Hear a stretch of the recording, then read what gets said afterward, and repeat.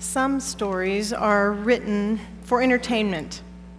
These are the kinds we read in the novel, the stories we see on the news, the stories we tell around the campfire. Some stories are written to historically record the accurate facts. We want to write down what really happened so we'll know. Some stories are written out of a more personal perspective or basis. We just want to write what we're feeling or what's happening to us.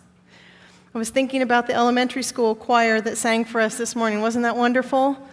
I haven't heard them before. I was thinking about these 3rd, 4th, 5th, 6th graders, and I remembered I have a file folder full of classroom notes. You know the kinds little kids write in school? These never made it to their recipients. I have a friend who is a teacher, and I love to read these notes. And I'm sorry whoever was supposed to get them never got them, but one of these notes in particular is written by a 4th grade boy. It was found on a school bus from a field trip. Never made it all the way back to the girl where it was headed. And he writes in the note, "Oh, baby, baby. You are my fire, baby." And he spells fire, F-A-I-R-E. "You're my fire, baby. When you walk by, my heart goes ba-boom, ba-boom. Your hair is black coal." Now, I think he meant a simile there, black as coal or Your hair is black coal, baby. Don't look at other boys because you are my fire. Some people write their stories down or their words down because it's highly personal and they want to communicate something like their love. We're going to open the Gospel of Mark today and we'll read for 7 weeks out of Mark's words. Mark is writing with an entirely different purpose. Mark would like to persuade you and me. He would like for us to consider being changed by what we read. In fact, Mark's Jesus is so powerful, he really can alter your life script or my life script. Mark's story is the kind that just embraces us and pulls us in. So as a disclaimer from the beginning here, don't read this gospel if you're not prepared to be changed. Mark, who's sort of this anxious writer, he's always in a hurry. You'll read the word immediately 41 times in the Gospel of Mark, and he writes in a nervous, agitated fashion with not too many details. He's the first to write, this little Mark, his Jewish Christian perspective. In fact, he's so abrupt to begin the Gospel, we get a full-grown Jesus in Mark chapter 1. And the story ends just as quickly as it began. In fact, some people were bothered by the ending of Mark, and years later came along and wrote the longer ending. That's why you read in your Bible in Mark chapter 15 and 16, the short ending, the long ending, because some people thought this was just not the way to end a good story. Mark, anxious, eager to get something across to those of us who are going to read it. A Jewish Christian, being Jewish is not the problem, it's the context. Being poor and displaced and unemployed, now that's the problem. And that's the majority of Mark's readership, these Jewish Christians roaming around Palestine. In fact, you read the crowds over and over in the Gospel of Mark. 39 times he refers to the crowds. That's because they have no place to go. They don't have jobs, they don't have homes, and they wander around becoming poorer and sicker, and they die. The Gospel of Mark. I don't know if you saw a week ago Wednesday anyone in the Inland Empire with one of those ashen crosses on their forehead. Did you see that on Ash Wednesday? I've always been intrigued by the ritual of Ash Wednesday and the beginning of the Lent season, those 40 days leading up to Easter Sunday. I've been intrigued with this ritual that is so old. It started in the 2nd and 3rd century, where the palm branches that are waved in church on Triumphal Entry Sunday, 1 week before Easter, those palm branches are burned and the ashes become that which the official dips his or her fingers in and reaches out and makes the X on the forehead of the believer as they say the words, "From ashes you came, to ashes you go." The practice of Lent and Ash Wednesday, where people usually decide to fast and they think about what they might give up, but really it's always been associated with a contemplation of the days and the events leading up to the cross, following Jesus to the cross. And I'll admit, I've been a little envious of these Christians who've been careful to spend 40 days contemplating and imagining the cross. One Sabbath for resurrection just isn't quite enough. Would you agree? We're pretty good at it in the Adventist church, but I want more than just one Sabbath. We've decided then to spend 7 weeks in the Gospel of Mark. It's close to 40 days. We will work our way through, and if you've looked in your bulletin or in your pew rack there, you'll see a little bookmark which has a reading guide, and we invite you to read along at home with the hope that when you come into the sanctuary on Sabbath then, we'll have a richer conversation together because you've been following along at home. You see the bookmark, it's called Mark My Words. And my daughter told me that was the, oh, you're here, I can't say it.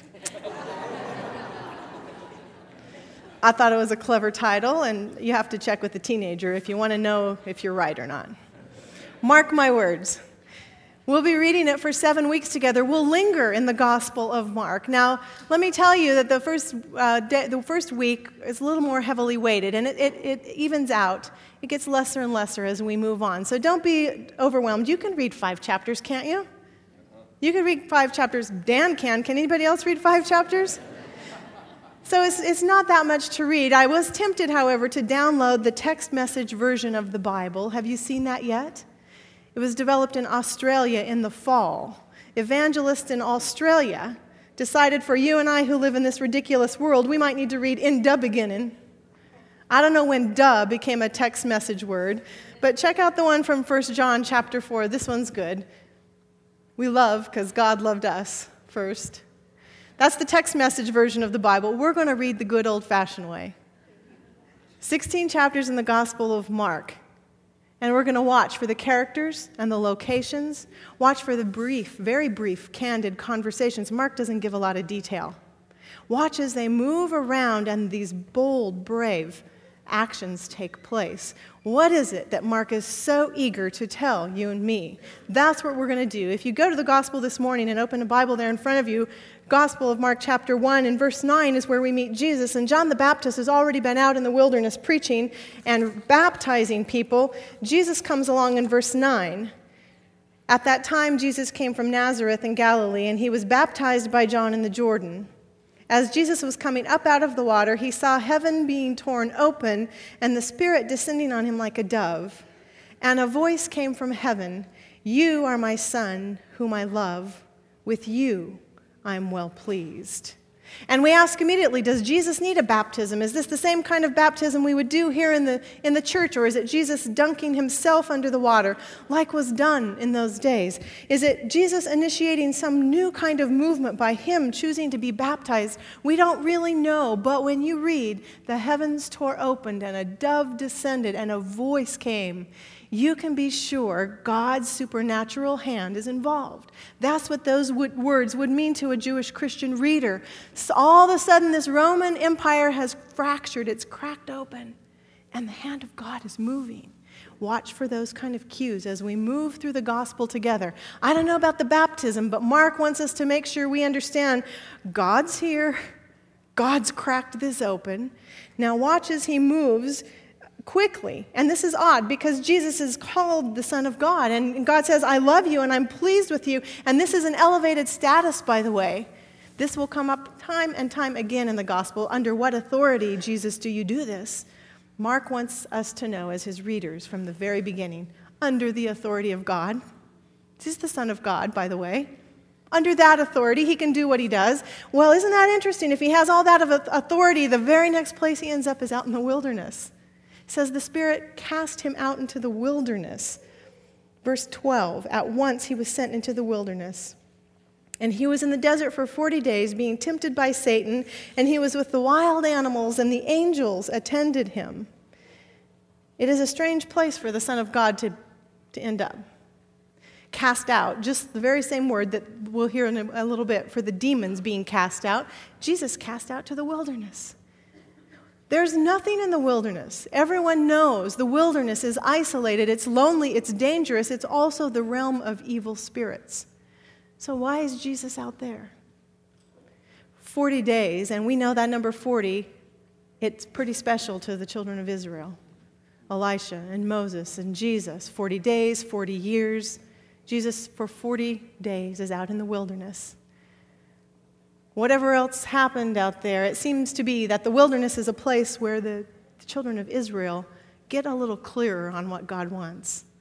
Maybe that's why Jesus went to the wilderness.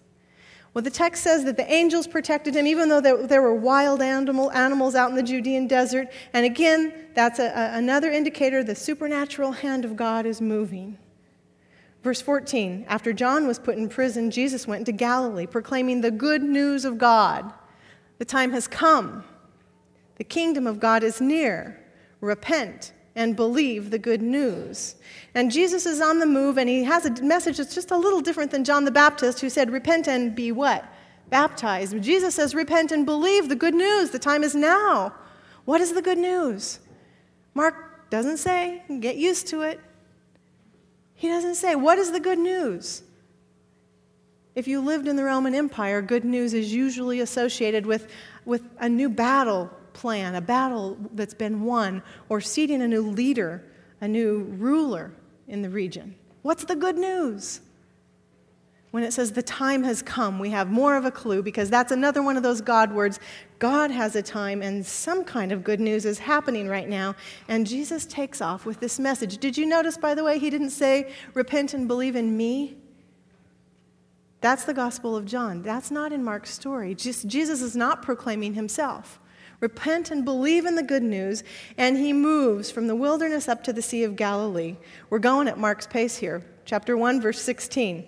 Jesus walked beside the Sea of Galilee, and he saw Simon and his brother Andrew casting a net into the lake, for they were fishermen. Come follow me, Jesus said, I will make you fishers of people. At once they left their nets and followed him. Verse 19, when he had gone a little farther, he saw James, the son of Zebedee, and his brother John in a boat, preparing their nets. And without delay, he called them, and they left their father Zebedee in the boat with the hired men, and they followed Jesus. Two brothers who get up and walk away. And we don't know. How much do they know about Jesus? Have they seen enough? Have they heard enough? Is the rumor mill, the gossip network, which worked so well in Palestine, do they know that when they drop their nets, when they walk away from their job, do they know this is a sure thing?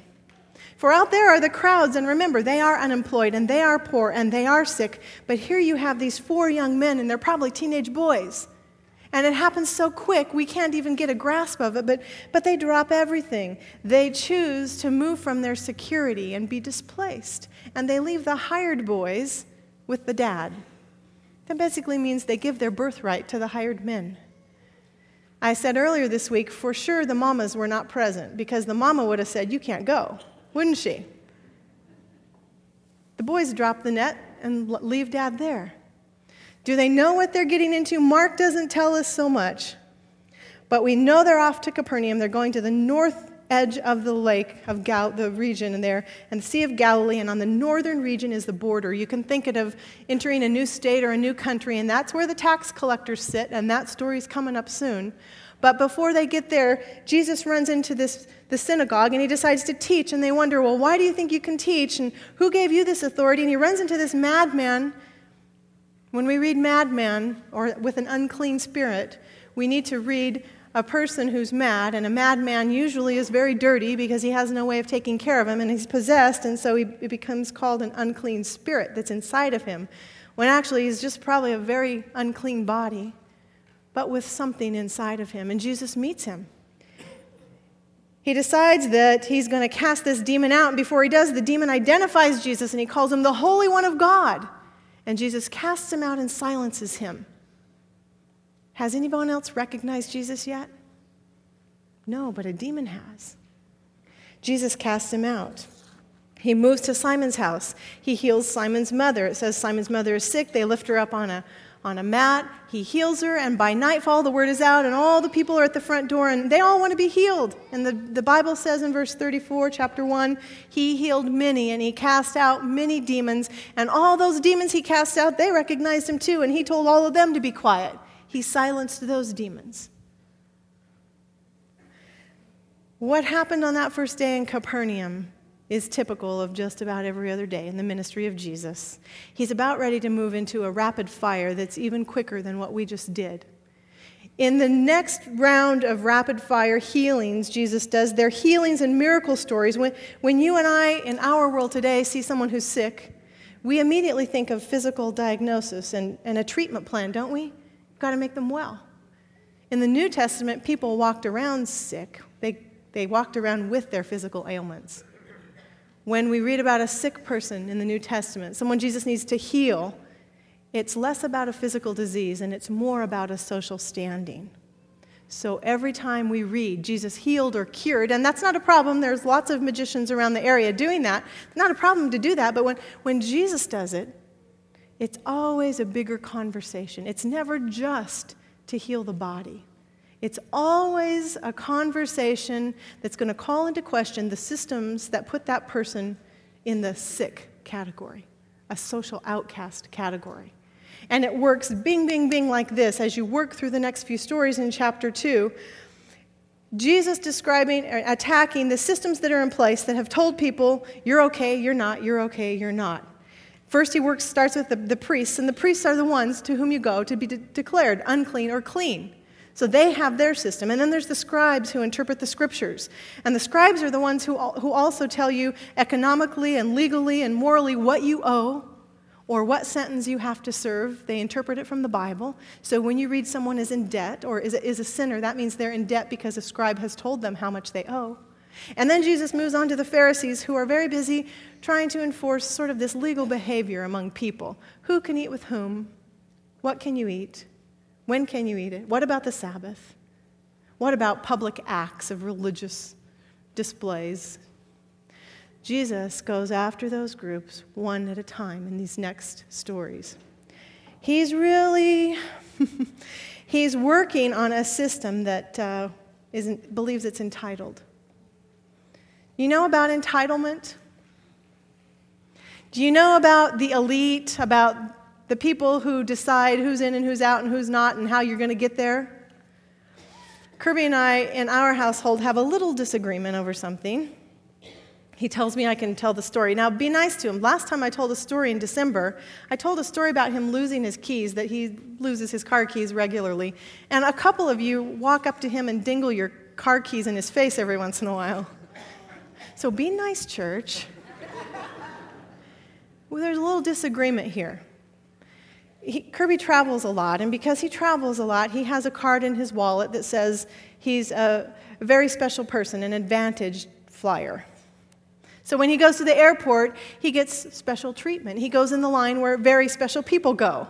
And he gets served quicker, and he gets pushed up to first class occasionally because he flies enough, and he gets discounts on cars and hotels, and if he looks just right, they'll dab his head with a wet cloth, and that's because very important people travel. And I stand in the line with the regular folks, with some of you, where we've been there for 2 hours while the very important people cut to the front, and when the security line is long and they squeeze in, and we wonder, what's so good about them? And I've told Kirby ever since he got that Advantage card, that is not right. Jesus would not stand in that line. He would not. We don't travel together all the time, so he does his elite thing, and I do my little ordinary plain folk protest thing. When we travel together sometimes, however, he'll stand in his line and I'll stand in my line, but after a while, it's not a very sweet domestic picture you're presenting to the world. He's there and I'm here saying, the first shall be last. So I go in his privileged line when we travel together. And he gets us great seats and he gets us free things and we go in a little boardroom and he says to me, see, isn't it nice? And some of you are doing this with your heads.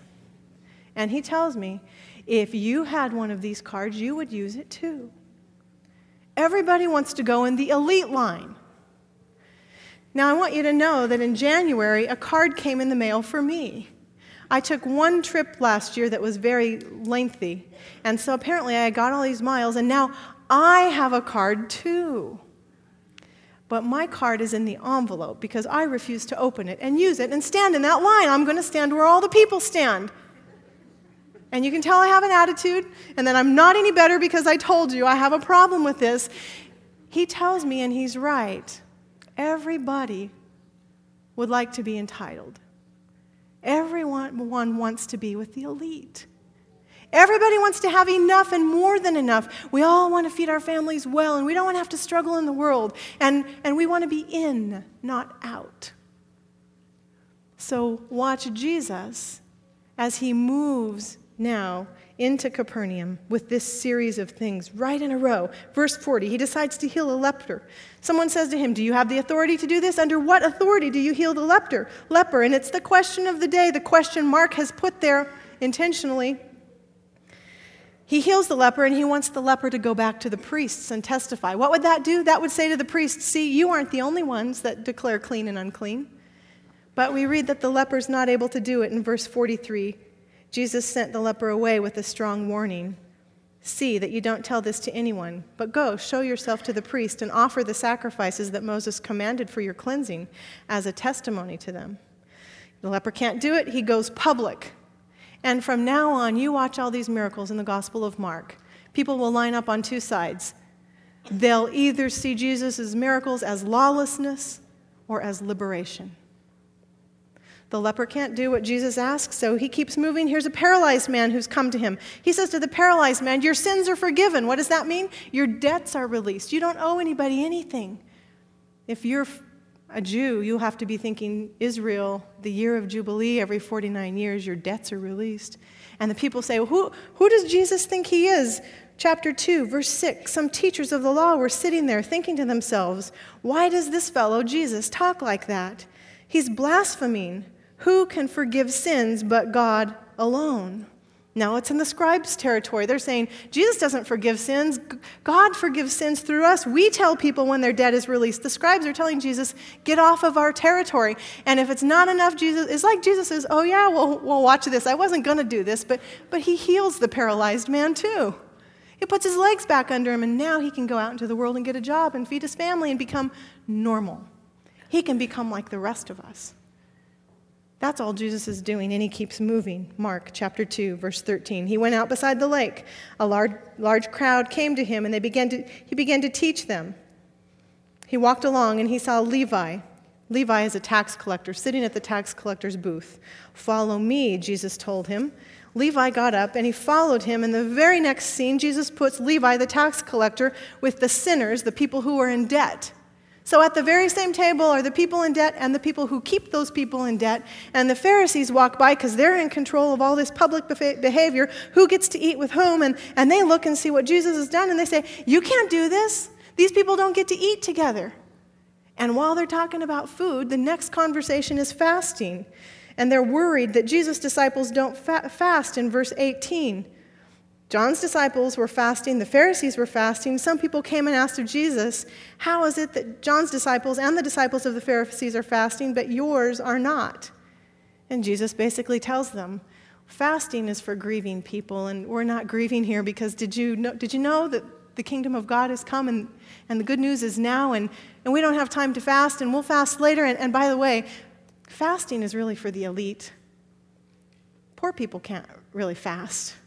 Poor people need to eat whenever food is there. And while we're talking about food, Jesus is walking through the grain fields with his disciples, and it's Sabbath, and they're hungry.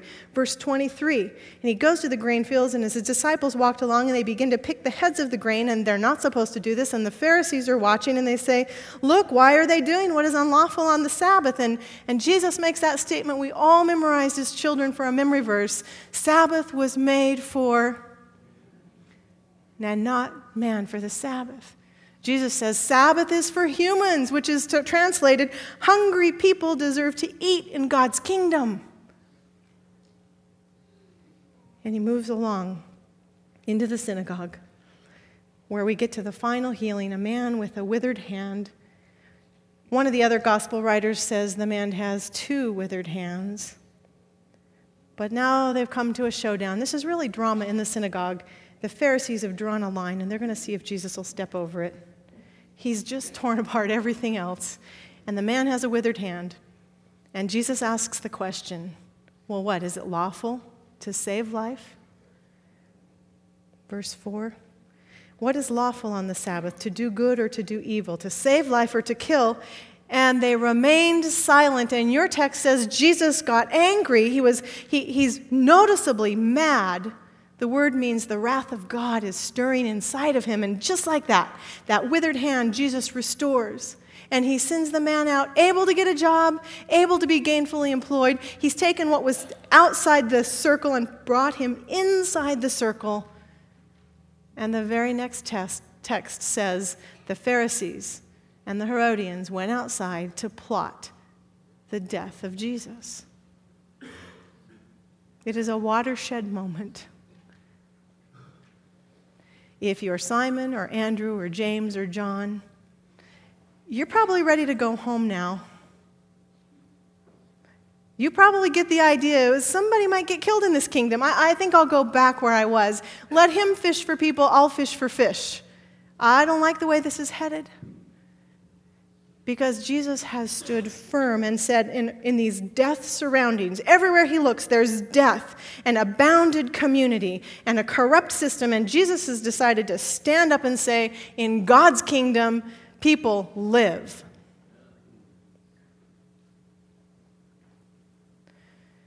Jesus chooses life. And he wants the disciples to choose the same thing. One of the sad outcomes of the gospel, as we'll watch over the weeks, is that the disciples have a difficult time understanding this. And you've seen so far, there are two people who've recognized Jesus and his authority. One was the voice from heaven at the baptism, "You're my son." Who else recognized Jesus? The demons. So we have good on one side and we have evil on the other side. And do you see the great controversy unfolding right before you in the first 2 chapters of the Gospel of Mark? That's the stage that will be set now for the next 6 weeks as we move towards the cross. There is a battle. Are you going to choose life, or are you going to be ruled by your surroundings of death? It won't be an easy read if you want to take this Jesus seriously for the next few weeks.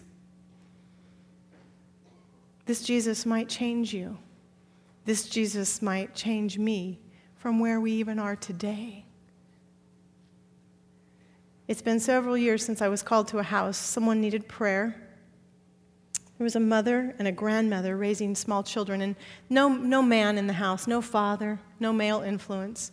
There were some little problems, and they asked if I would come and pray.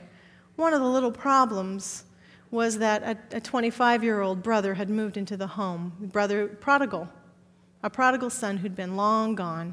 But this young man came home as an addicted IV drug user, HIV infected, now full-blown AIDS, hepatitis. No income, obviously, no place to live, and he decided to move in the house. And he was now the male role model for the young children. I came to the house. I was told he was, tossed around in the back room, sound asleep, out. And I didn't expect to meet him. I came into the driveway, and I met these people that I knew, and I hugged them all.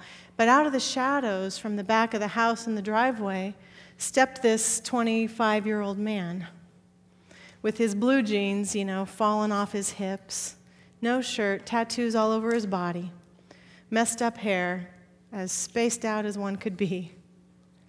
I just hugged all the family members, and he saw that, and I said to him, "Hello, my name is Chris," and I put my hand out, and I saw him take his hand from his side and slowly just pull it up the side of his body until he got it to about here, where he looked at it. He'd stopped and looked at his own dirty hand, and he just began to gesture it out so I could shake it, and he pulled it back. And he took his hands down the side of his body and wiped them both like this. And he tucked his hands in his back pocket, and he said to me, "Hello. Have you ever had one of those moments where you knew you didn't do the right thing? Where you wish you could go back and do that again?" What I had right in front of me that day was the closest thing we have in our world to a leper in Capernaum. What I had right in front of my hands was a man who just needed someone to touch his skin, someone to put their arms around him and say, "The world says you're out. but I say you're in. Be careful if you're going to read the Gospel of Mark, because this Jesus is going to stir you up like this. If you came today and you feel like you relate more to the entitlement crowd, read along and watch. Watch how Jesus changes them too. If you came today and you feel like you're on the outside and everybody's put you in your place and society has told you you aren't good and you're never going to make it and God can't touch the hands of a dirty, HIV-infected, drug-abusing, homosexual kid. If you relate more to that, I hope you heard the words at the beginning of the gospel. When the heavens break open and God says to Jesus, "You are my son, I am pleased with you." That's what God says to you today.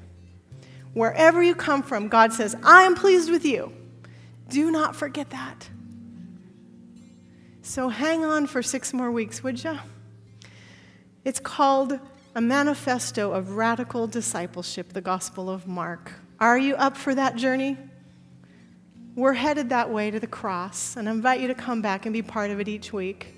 Thank you for leading us in singing now.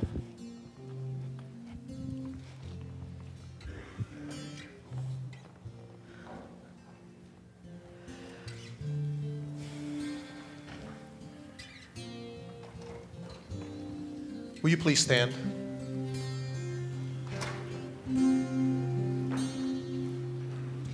Come just as you are, hear the Spirit go.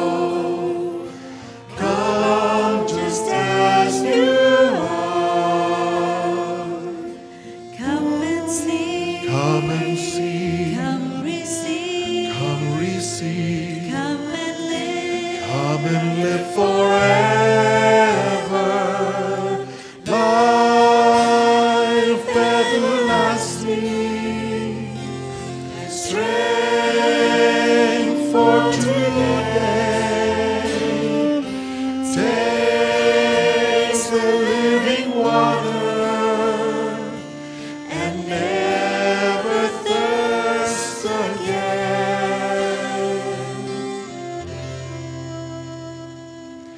Come just as you are. Hear the Spirit call. Come just as you are. come receive, Come receive Christ the King. Christ the King. Come and Live forever.